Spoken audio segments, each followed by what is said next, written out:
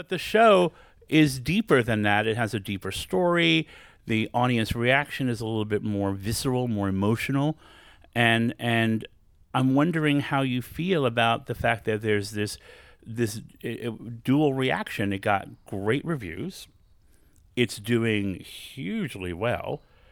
It didn't do well with the Tonys. Yeah, I know. How do you feel about that?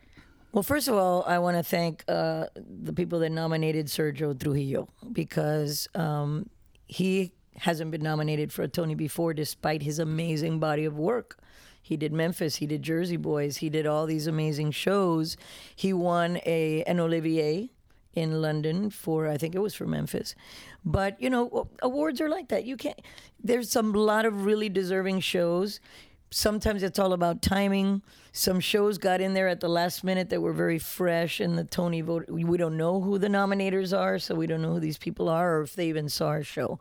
But the bottom line is that our biggest award is when people come to our show every night and are on their feet at the end. And, you know, at the beginning, I got nominated for 6 times before I ever won a Grammy.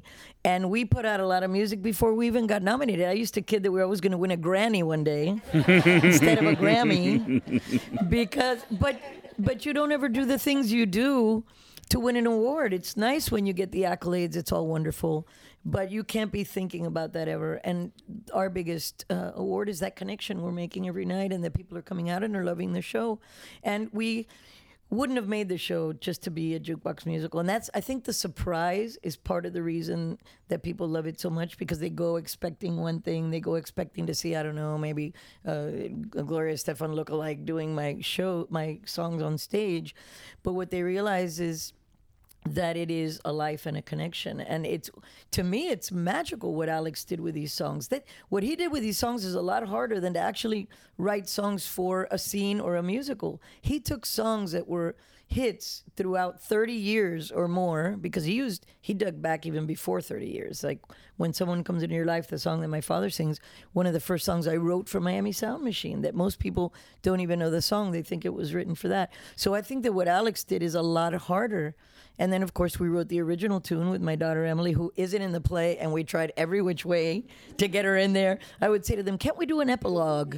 Get her, run some Have her walk across slides. the stage. Have a little girl walk out at the end. Like something, because she's such a miracle in our lives, and I wanted her to be in it, but he goes, no. It has to end there. And then she came out and wrote the original tune for the play, so the music for it, and I think that's the best way to be in it, quite honestly. I think so too, and I think it also bears noting that I delighted, and I'm sure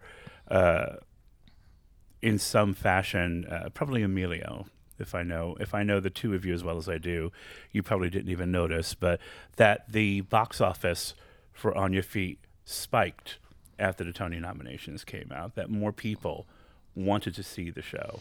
Yeah, I think we should get a Tony for best should have been nominated show. Right?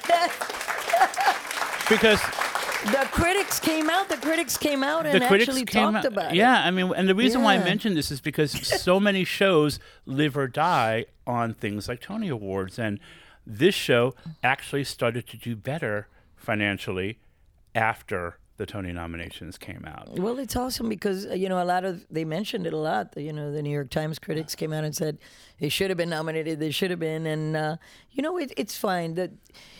Of course, we're disappointed. I'm disappointed, not for me or Emilio or anybody of ours, but that cast worked so hard, and they had everything that usually should go along with that kind of nomination.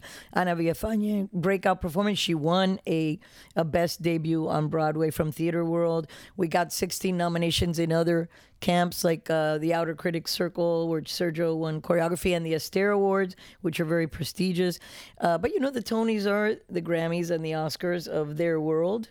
And of course you're disappointed, but you move on. Anna reached out to me on that day, and everybody kept texting her and everything. I said, listen, she said, have you ever gone through anything like this? I go, 1,000,000 times. And it shouldn't have anything to do with what you continue to do on that stage or in your life or anytime you do any artistic thing. You can't do that for accolades or awards. That's insane. You're gonna set yourself up for disappointment.